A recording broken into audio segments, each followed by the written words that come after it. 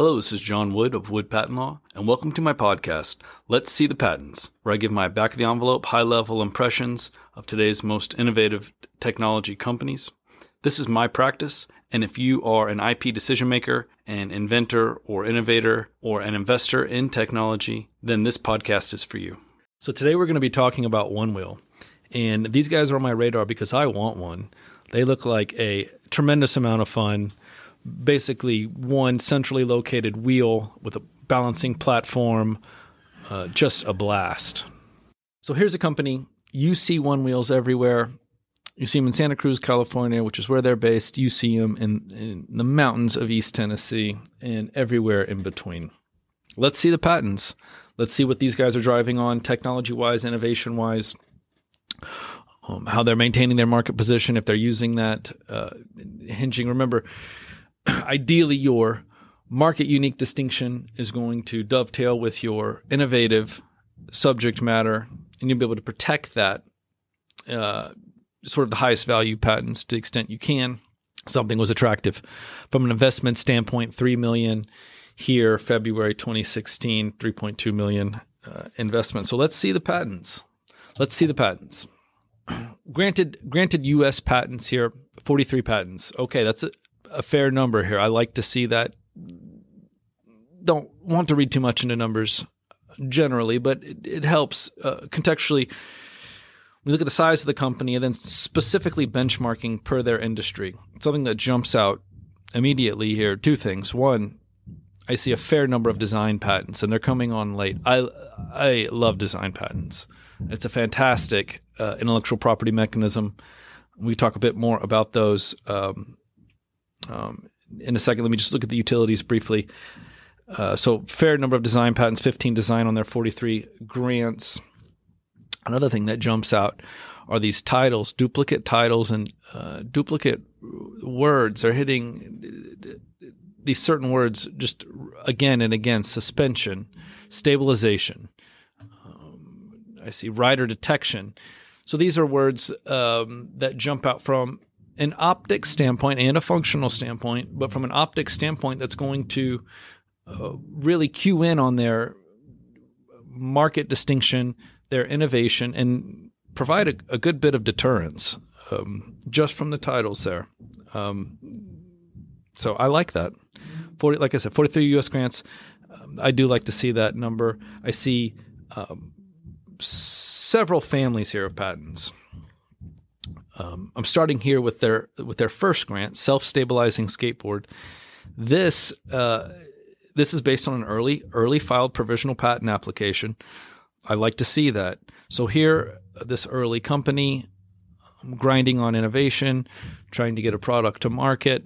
They filed a comprehensive provisional. That single provisional has matured into 5 U.S. granted applications. It doesn't look like they've maintained pendency on 5 U.S. grants. It's possible now with that early provisional, they feel like they've harvested all the intellectual property they can from that application. They have put their stakes in the ground from that early provisional to surround their product. Maybe they've put some stakes in the commercialization roadmap for design rounds. And they're ending that pendency. I would like to see that application maintained, but the early filed provisional, that's fantastic. I love to see that.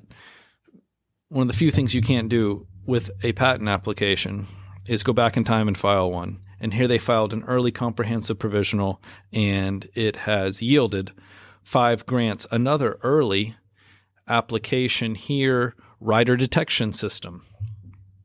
This application, another 5 U.S. grants based on an early comprehensive. I haven't looked at these provisionals, but hopefully it's a comprehensive provisional that has a good bit of innovative subject matter. The patent office is in agreement. 5 U.S. grants. Yep.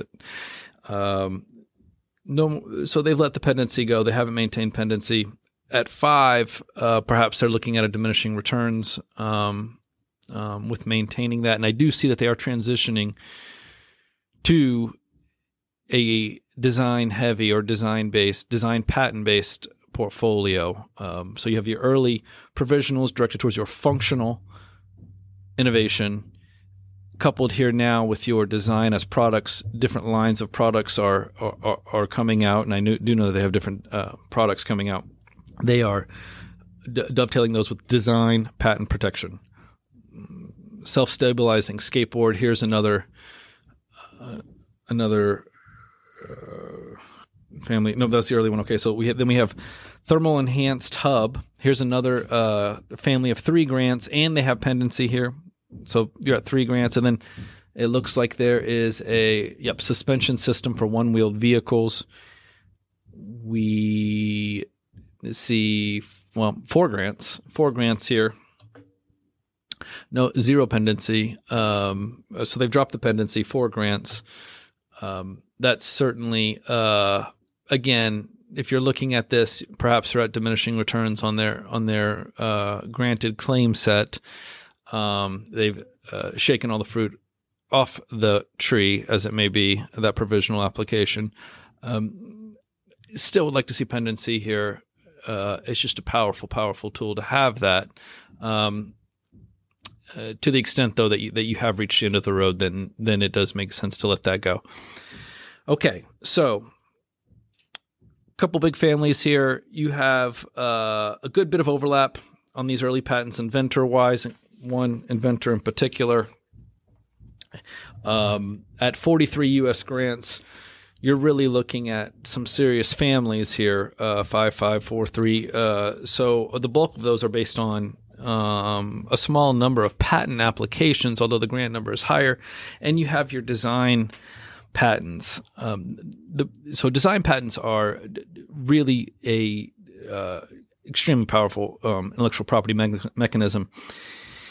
If you recall, there's giant Google, iPhone, Apple, Samsung patent wars related to the phone. Just incredible amounts of money involved and damage awards being awarded. Much of that hinged on design patents. We're looking at the bezel of the phone in a design patent. There was a binder that didn't help Samsung's cause, but the design patents, ultimately looking at this rounded bezel, and a lot of the damage is hinged on that. Okay, so that is a design patent, not a utility patent. Utility patent is often what you think of when you think of a patent application, a granted patent, and the provisional is a type of early utility patent. So the design patents are really basically directed towards an ornamentation, a non-functional improvement. This is when you have your product and you are in market. So you don't want to necessarily change that. You want to have, because it's a narrow sense of intellectual property. It's a drawing. It's a drawing of your product, and that's what you're able to protect, is that drawing. So in the sense that they are narrow, and the utility is stronger. But here, this is what's so great about the design patents, is that you have a shorter time period to grant. You're looking at 15 to 16 months to grant. You can nest these design patents and the drawings and claim various features to really broaden your protection on that. So what I mean by that is, in the utility patent world, the claims define your intellectual property. In the design patent world, the drawings define your intellectual property, and you can claim by way of solid lines versus dotted lines. If you look at some design patent drawings, what you are actually claiming through the drawings, and you can iterate that just as you can in a utility patent claim set. So you can lock in and claim certain ornamentation of a product, and then other types of ornamentation in the same product with a web of design patents.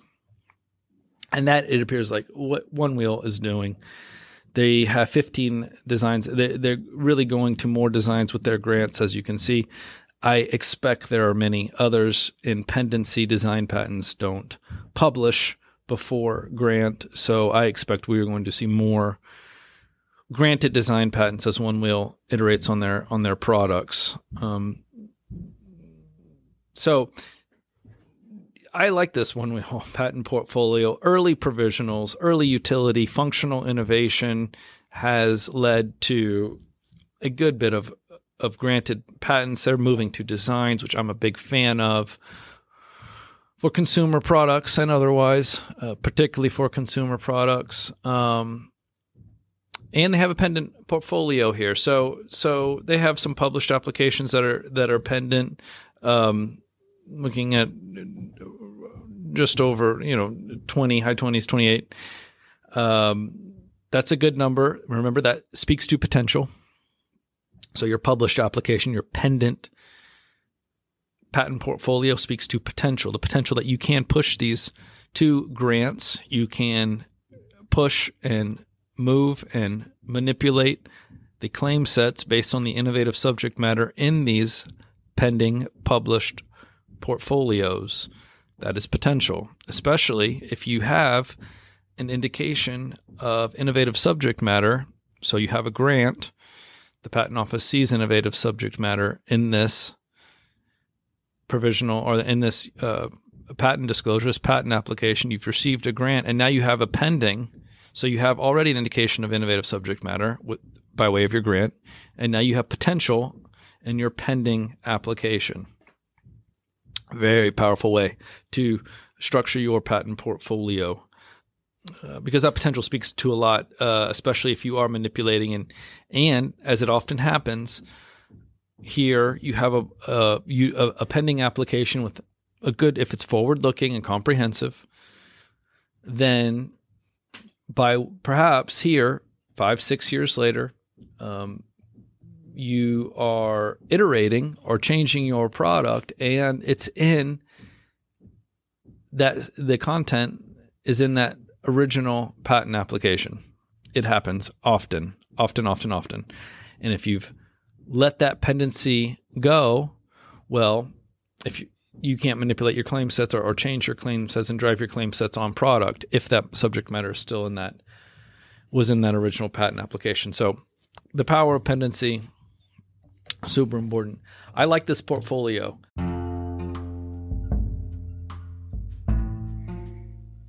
So that about wraps it up for today's podcast of Let's See the Patents. I'm John Wood of Wood Patent Law, woodpatentlaw.com. If you are an IP decision maker in the innovation or technology space, whether that is by way of your company or you're an investor or potential purchaser, and you are wanting to turn some of the knobs of your IP portfolio up and on value, then please feel free to connect with me.